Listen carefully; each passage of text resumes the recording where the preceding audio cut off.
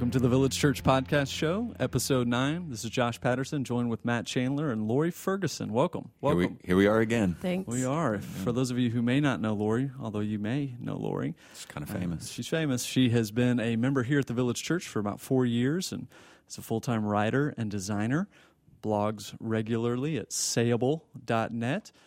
You can read her work at Christianity Today, the Gospel Coalition, the ERLC, and pretty much any Christian website Any out there place on the World kind of Wide Web. conservative side of things. Okay, Lori, answer this. It's real talk.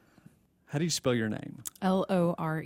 Why do you spell your name, I Lori? didn't spell my L-O-R-E. name Lori What happened like there? that. It's so confusing. Okay, Lore. I'll tell you a quick story. My mom Do you lived get this your whole life? my whole life. Entire life? Yeah. So like in school, Talk when to they would us do the about roll, they school. would say lore. Lore, love, Love. lovey. Yeah. Every There's no variation. V From in there. Louisiana? I'm just telling you. What? Love. I know. I'm telling you. Okay. So I was story. named after a Holocaust survivor from Germany whose name was Lore. Now I feel bad. Okay. I never met her, so I'm not sure she exists. But apparently that's who I was named after. So, but my mom changed it to Lori. So that's the cross that I bear. Okay. Lori. Well, that's a lighter cross than most. It's true. It's a lighter cross So, than Yeah. yeah. All right. good. Well, there you go. Got some things to talk about today on the show. Looking forward to it. Life at the Village. We'll talk about Village 101. We'll talk about a forum that we're hosting with Sam Alberry, Is God Anti-Gay? And then shift into culture and theology. We'll spend the bulk of our time talking about singles and women in ministry. Nothing controversial on this one at all. Looking forward to it.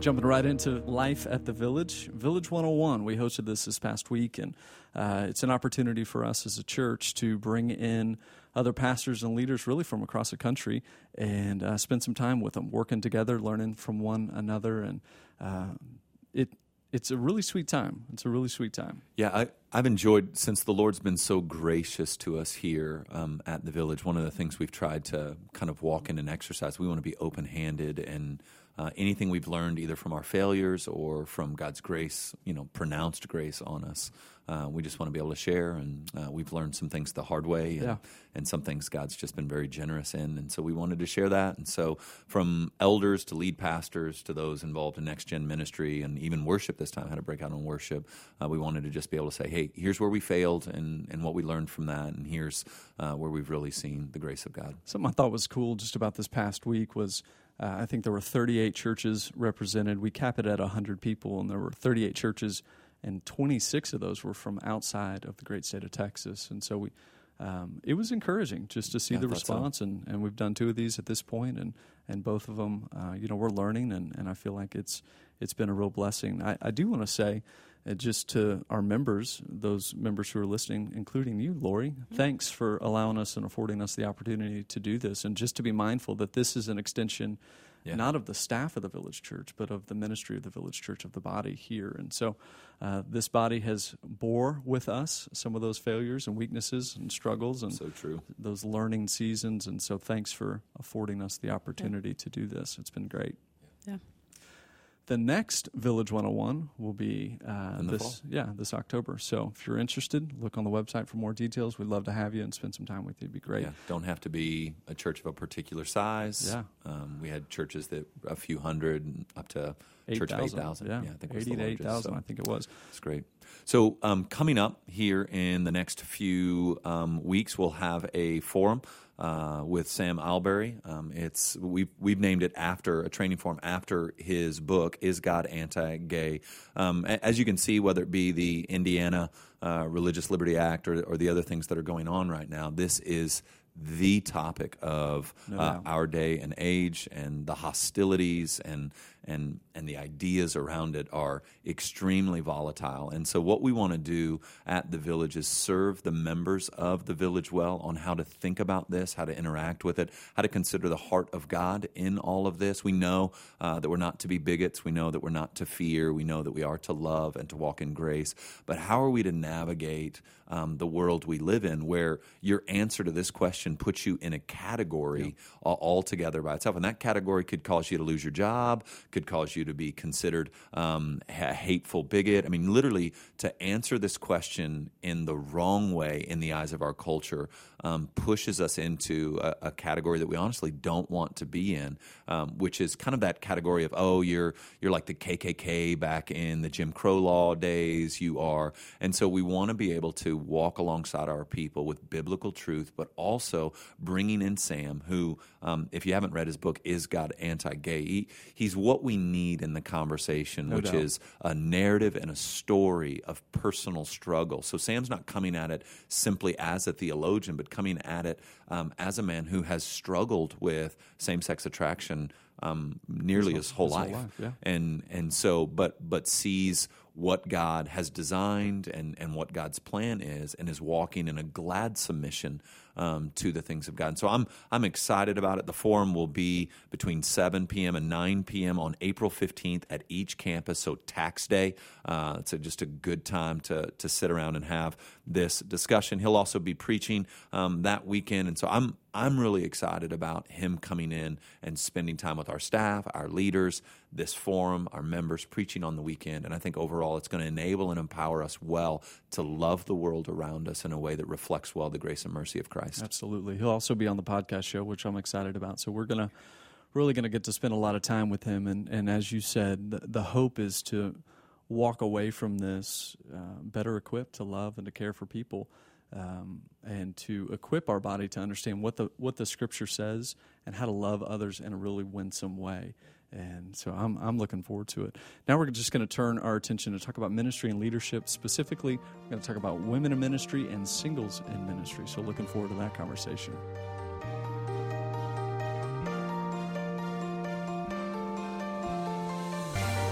So one of the things that we have as a distinctive theologically is the theological system of complementarianism. It believes that men and women are created equal in dignity and worth, but yet have specific roles that God has asked us to play for both our goods. So when men are men as God has commanded them to be, and women are women as God has commanded them to be, that complementarian relationship leads to human flourishing, a beautiful design, as we called it in the fall series. And so one of the things we saw here at the Village is, although our foundation was complementarian, we were concerned about some of the practice of that. And I think that's an error in a lot of churches that are complementarian, where that complementarian actually just leads to, we believe in male headship and a domineering kind of male presence, which I believe passionately and firmly in male headship, but I think what a church should seek to model is complementarianism. Yeah, so let's flesh that out, because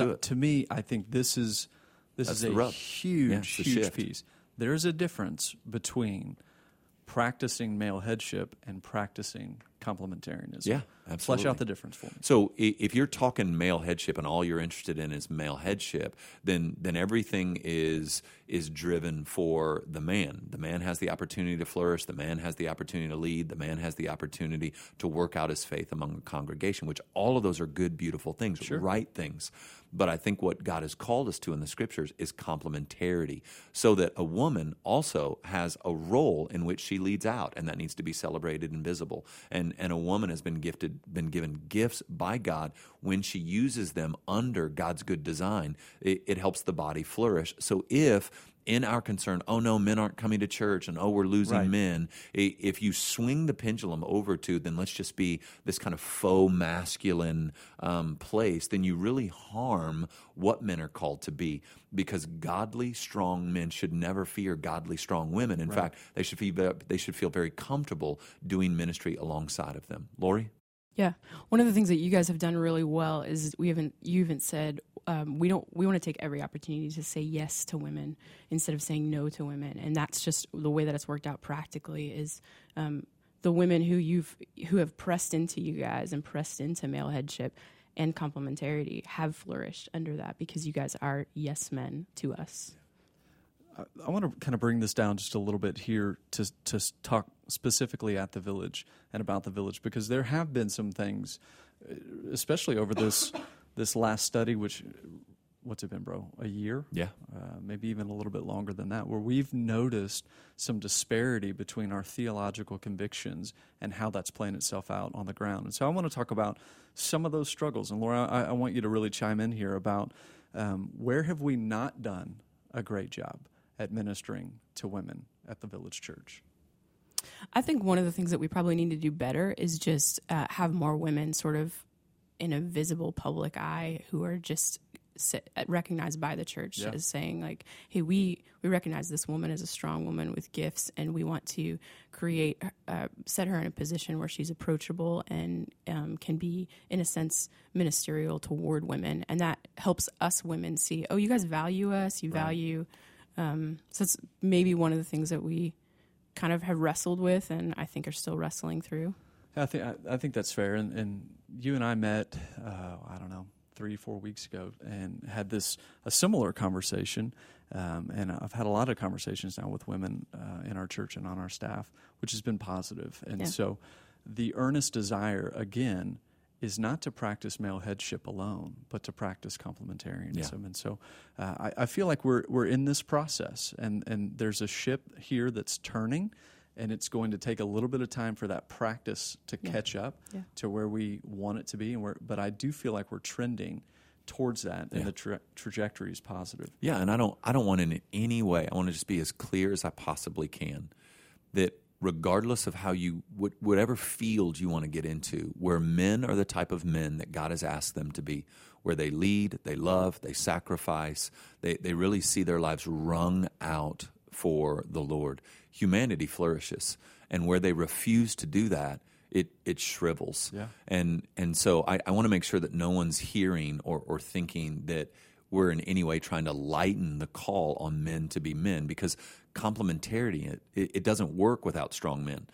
In fact, you get weak men and a bunch of strong women with weak men. That's not complementarity either. That starts to make things fall apart and break down and leads you to a place where really in every way you see it break down. So in Beautiful Design, I said, you can look at this sociologically. I mean, you can look at it economically. You can look at it really in any way you want to look at it. But ultimately, men need to be strong men, and women need to be strong women. They need to grow into all that God has for them, and men need to. So I want to keep having this conversation, but I want to make sure nobody listening to this hears, hey, so we're relaxing or laxing. No, we're shining a brighter light on it. Yeah. Absolutely. That's good. So where we find ourselves right now, the ship is turning in a sense regarding our practice, and I'm excited about that. But Lord, talk about right now. Where can women serve? Where can women lead? How can women join in here at the Village Church now? I think there's very little at the Village Church that is off limits to women. We can't be pastors and we can't be elders. There are 1,000 places to serve. And I think serving starts in our just most immediate context. And so if you're faithful in your home, you're faithful with your roommates, you're faithful with your family, in those places, Proverbs says that a man's gift makes room for him and brings him before kings. And so I think we can trust that if we're faithful in those things, we're faithful in the little things, there are plenty of areas to serve.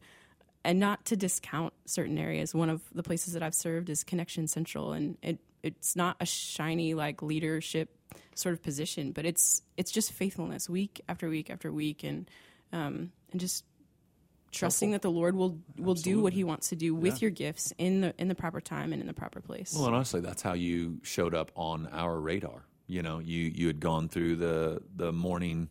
I mean, that's my first memory of you, is meeting you in Starbucks at like 6 a.m., 5:30 something a.m. in the morning, because you were headed to take the I think Old Testament survey class or something like that, and I was headed to elders meeting, and so you've just dove into village life, and that's kind of how you got on a bigger radar, and were entrusted with more, and wanted feedback from you as a strong, godly woman who had navigated life at the village well. And so absolutely. So to make a little bit of a slight shift here away from women specifically, to talk about our philosophical approach to singles. You know, one of the things that we get asked about a lot, we talked about this at Village 101, we talk about this at every covenant membership class, is why don't you have a singles ministry? Why don't you have a men's ministry, a women's ministry? Why don't you have a college ministry? Why don't you have a young adult ministry?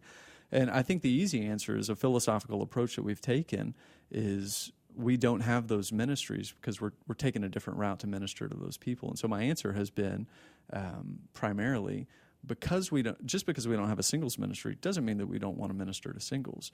It's not that we're excluding those people from the ministry, or we don't have a men's ministry doesn't mean we don't want to minister to men. We do indeed.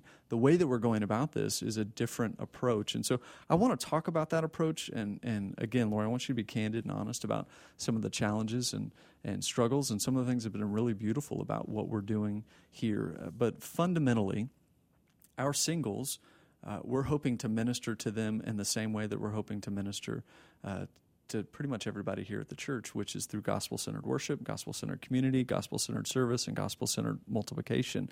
And that's what we're doing. That's how we're trying to minister to men, women, single women, married men, married women. Yeah, I think that we have this idea that we need a singles ministry because the end goal is marriage, and that's just so short-sighted. The end goal isn't marriage. I mean, the end goal is an ultimate marriage, but it's the marriage between Christ and the bride. And so when we create up and set up structures that have one end in goal, as far as like the singles are here just to kind of meet and mingle and meet a spouse, it's just really short-sighted. And so I love that we don't have a singles ministry. I love that the place to meet people is within community, within your home group. And sure, there are limitations to those things, but I think those limitations are actually good. Flesh that out. Man, Psalm 16 says that the boundary lines have fallen for us in pleasant places. And so we can trust that you guys as elders have put processes in place and situations in place that we can trust. We can trust that the Lord is going to do what he's going to do. As long as we're practicing faithfulness, we're trusting the Holy Spirit, we're trusting the sovereignty of God, we can trust that God's going to do what he's going to do within those boundaries. And we don't have to constantly be trying to scale those boundaries to try and find ourselves a spouse or try to find ourselves among like-minded people. I think we idolize those things. We idolize a spouse, or we idolize people who just kind of get us. And that's just it's short-sighted. It's not healthy. What do you feel like some of those limitations are? So Matt, Lori, just chime in. I mean, I can think when I first got here, my first role here. This was what you did. Yeah, I was a singles pastor here at the Village Church, and we were maybe primarily, that's why we killed it. I was no good at it. Maybe that's what it led to. I was no good at it, and that may entirely be true. That's for a different podcast, but. There are some limitations. Yeah, there are some challenges and some hurdles of how do we create avenues for singles to meet, because there is a sense in which you're hoping that a single man will meet a single woman, and that the Lord may bring about like that's a good desire. Yeah, that's a good hope there. And so there are some limitations that are in place, and so I want to be honest about those and not pretend that they don't exist and talk about them. Yeah, I think, honestly, I think the big thing in all of church life right now is churches are treated a bit like a ecumenical buffet, where you're not really committed to this group of people in regards to being a part of a covenant community of faith that's on mission to make much of the name and renown of Christ and grow into all that he has for you in maturity, but rather what can I get and what does this church give me? So if there's a God of our age that I see most often, it's the idea that the church exists to serve me rather than I exist to serve the church. And so I totally agree. I love Lori's take on, hey, there's some idolatry here, but I also can say that I think finding a godly spouse is a good thing that should even be pursued. But at the same time, I don't know that it falls on the church to create the environment for that.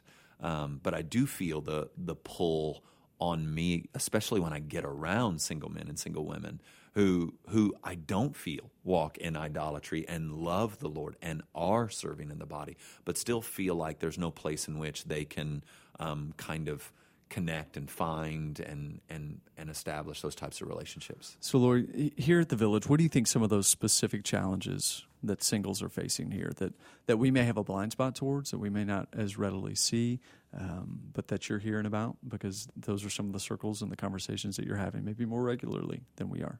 Yeah, I think if we kind of set up the idea that your community is happening within your home group, that's where you're going to meet a spouse. What ends up happening, like Matt said, it just becomes a buffet. And so you've got singles going to home groups hoping to meet a spouse, and that doesn't necessarily happen. Talk to us about your home group. What's your home group look like? I love my home group. Yeah. I'm in one of the elders leads my home group, and there are no single men in that home group. There's a plethora of single women in it, though, and it is honestly, I'll tell you this: having those relationships in my life far outweigh going to a home group that's ripe with single men as a possibility. Just being pressed into that leadership, being trusting that leadership, trusting those guys to walk alongside me, to brother me, to father me, has been far more of a blessing than any sort of like singles ministry or singles group of singles that I might be a part of.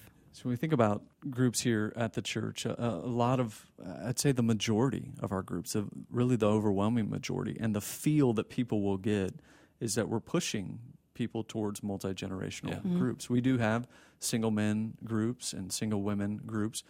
Depending on the campus that you attend, there will be, for instance, in Flower Mound, a lot of those single women groups in Flower Mound consist of single women whose spouses are not believers, but they are married women, but they have an unbelieving spouse. In Dallas, it's different. There are a lot of single young professional women. But the push here, and again, just to be honest about that, is towards multi-generational groups. Talk about why, Matt.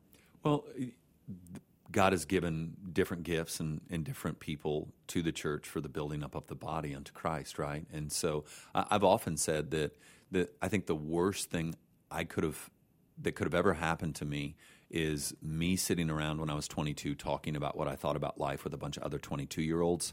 There's just the only way to be 40 is to be 40, right? You might be wise beyond your years. And then there's also a sense in which you panic about things when you're 22 that you will not panic about when you're 38, that it feels like the end of the world when you're 24. And when you're 38, 42, 46, 52, it's just a bad Tuesday. Yeah. And so when you let those two do life together, you get the maturing, fathering, brothering, mothering presence of someone that goes, this is just a tough Tuesday. Let me try to help you understand why this is just a tough Tuesday. And the same could be said even if you talk young marrieds with their first child. I mean, I remember when Audrey was born, Lauren and I were like, oh my gosh, is this the rest of our life? Are we going to have to function on 3-4 hours sleep every night? And because now we're fighting more, I'm exhausted at work, we're trying to find space. And we had some really loving couples. It was actually Gilbert Montez. It was like, no, brother, this is this many months. And then you'll enter into, it's a season. So you don't even know what the seasons are when you're 19, 22, 20. You're living some of those seasons, but you don't know that they're seasons yet. It's just life. And a 50-year-old can go, okay, this is a season, and I'm going to be faithful in this season, whether that season's high, whether that season's low. So gathering people like that, where the Proverbs would talk about a variety of counselors, it leads you to make wiser decisions and feel safer, and not think so immaturely about things. And being immature isn't an insult. I think we feel like it's an insult. But as a 40-year-old, I'm going to be immature in some areas that a 60-year-old isn't because they have 20 years on me. So even like to put this really on the ground, like I'm having some issues in how I'm trying to parent right now. I got confused, and it was, praise God, I have guys that I can go to who've already been there and go, help me with this. If I lost my mind, am I doing this in a way that honors the Lord? Because I thought I was, but there's some hiccups here. And so that availability of an older man that I can go to and go, hey, your kids love the Lord. They're out of your house. They're married. Help me with this. How did you deal with this? How did you handle this? So I think that's the real value add of multi-gen. Do you feel like you're experiencing that, Lori, in a sense? And that's not the narrative of every multi-gen home group, but is... Yes. Yeah, absolutely. I think that one of the most difficult things for a single to understand is that this season of life is a gift. It really is a gift. And it's not a gift because it feels like a gift. It's a gift because the Bible says that it's a gift. But also, Matt, at 40, that season of life is a gift too. And one of my roommates at 21, that season of life is a gift too. And so for us to understand that all of these different seasons of life God's not withholding from us. Right. He's not withholding any good thing from us. And so if we don't have it, we don't need it. And that being in a multi-gen home groups helps me to see, these guys are just as much walking through struggles and sins and issues and gifts. and good things. So what are other ways? So again, you do life here deeply. What are other ways we can continue to help singles, particularly singles in this case, but really all of those stages understand that season of life as a gift? I think having singles who model it well Yeah. as a gift is healthy. I've got girls coming to me all the time talking about how well I do singleness, and I don't think I do singleness super well, but like I think having singles on, we've talked about this, Josh, Yeah. just having singles on staff, that sort of thing is just says, hey, we value this season of life. Jesus and Paul were single, and we understand that there's a value to the season Yeah. of life, and just publicly sort of affirm it as a gift. That's helpful. That's helpful. And I like what you said, Lori, just about there's all kinds of different gifts. Mm-hmm. So marriage is a gift, singleness is a gift, being in your 20s is a gift, being in Yeah. your 50s is a gift. And it really comes back down to what we talked about a few minutes ago of stewardship and faithfulness with where the Lord has us and what he's called us to, which is essentially he's called us to serve the body, to love the body, and to take and proclaim the gospel to the nations. And I'll be afforded a variety of opportunities in those seasons Absolutely. to play that out a little bit differently. And to recognize that, I think, is good and helpful. And so, just this conversation is a conversation that we just need to keep having, and one that we need to keep pressing towards faithfulness and not shy away from. It goes back to we're in process. We're not there yet. And again, Village 101, this is what we said to those churches over and over and over again. We're not inviting you here because we've arrived and we've nailed it and we're going to tell you how to really nail it. We're inviting you into the process that we've walked through and to share some things with you that we've learned along the way, and really how we're trying to press into faithfulness to a greater degree. And that, I pray by God's grace that continues to be the tenor here that we have. And so I've enjoyed the conversation. Yeah, I have too. I think that ultimately this is what pastors do. And so Right.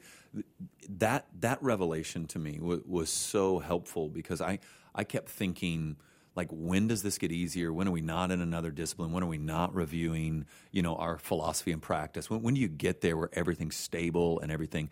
And a good friend of mine was actually Mark Dever. We were at lunch, and he leaned over, he just listened to me, and then he just leaned over and he said, "Brother, this is the job. Brother, this is what you've been called to. You don't get to dance in the middle with the happy sheep. You shepherd, you love, you serve the body." Right. And so, and even, something like this podcast show is just an opportunity to say, hey, listen, we love you. We're in this with you.